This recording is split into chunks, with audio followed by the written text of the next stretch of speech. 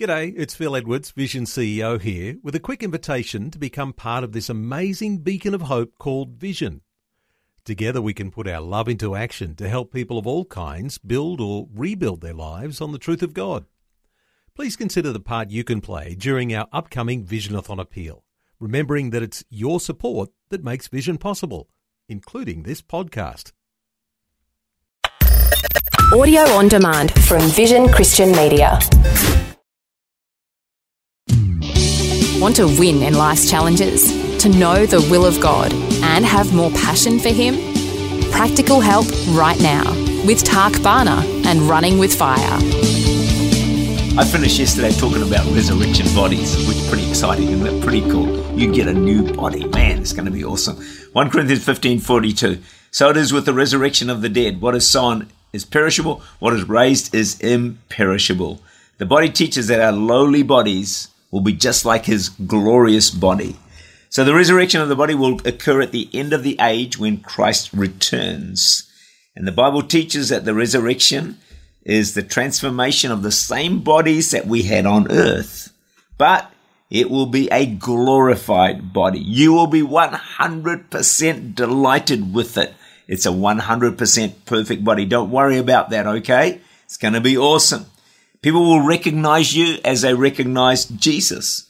And your individuality, obviously purified and all the rest of it, will be preserved. Isn't it awesome? You don't have to live with the body you've got right now that's slowly wearing away and, having its issues and problems. You're going to get a resurrection body. It's going to be the same, perfect forever, for all eternity. No sickness, no decay, and no creaky bones, no infirmities. And St. Augustine, that great saint of old, he reckons that we'll all be about 30 years of age. Now, I don't know if that's true, but it sounds pretty cool to me. Jesus was in his 30s when he went to glory, so sounds pretty reasonable. Anyway, whatever it is, glorified bodies. We don't have to worry about this body losing its way, and we're all going to look absolutely fantastic. Wouldn't it be amazing, eh? You won't have to go onto Instagram and see what someone looking body beautiful and someone looks better than you do, and you look at yourself and you think, oh man, I'm not much. Hey, we all get a glorified body. I should preach on that for half an hour, shouldn't I? I think people love that truth. It's a great truth. So, but here's another thought here. What does it mean? Jesus, after he rose from the dead, he said, surely I'm with you always, even to the end. What does he mean by that? Well, let me give you a few thoughts on that. With you, he's with you in every aspect of your life. So Jesus is at the right hand of God. Okay, so he's in charge of everything, right? Do we all understand that? He's in charge of everything. What does that mean? He's in charge of your life. He rules in your life. He's in control. Ultimately, he's in control of your life. So I reckon that means, hey, we can chill. It's going to be all right. Jesus is in charge of our lives. At the cross, all the evil, the hatred, the betrayal, the mocking, the pain, the injustice, all of that resulted in the greatest victory ever, salvation and the defeat of Satan.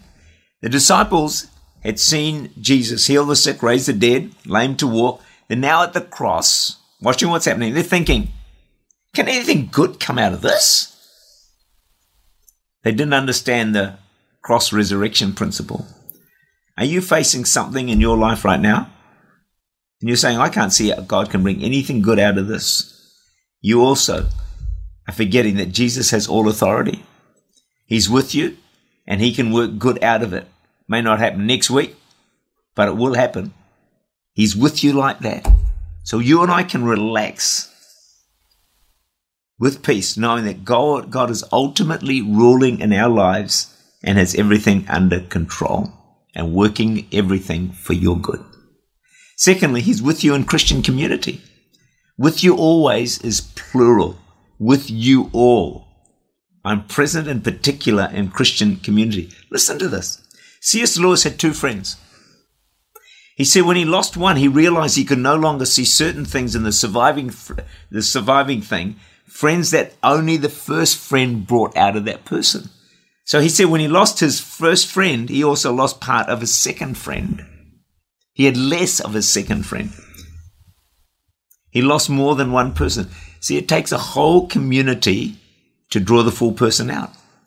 To really know another person, you have to see them in full community and see them relate to a lot of people, not just relate to you. It's interesting, isn't it? It's the same is true for Jesus. You will never really going to know Jesus more fully unless you are deeply involved in community. Just coming to church from time to time is not going to do it.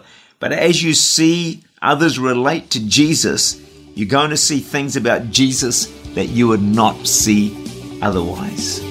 Jesus, because of the resurrection, is with you in Christian community.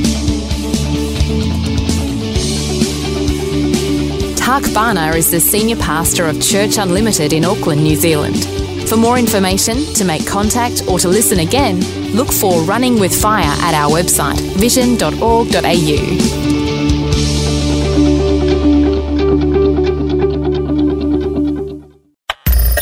Thanks for taking time to listen to this audio on demand from Vision Christian Media. To find out more about us, go to vision.org.au.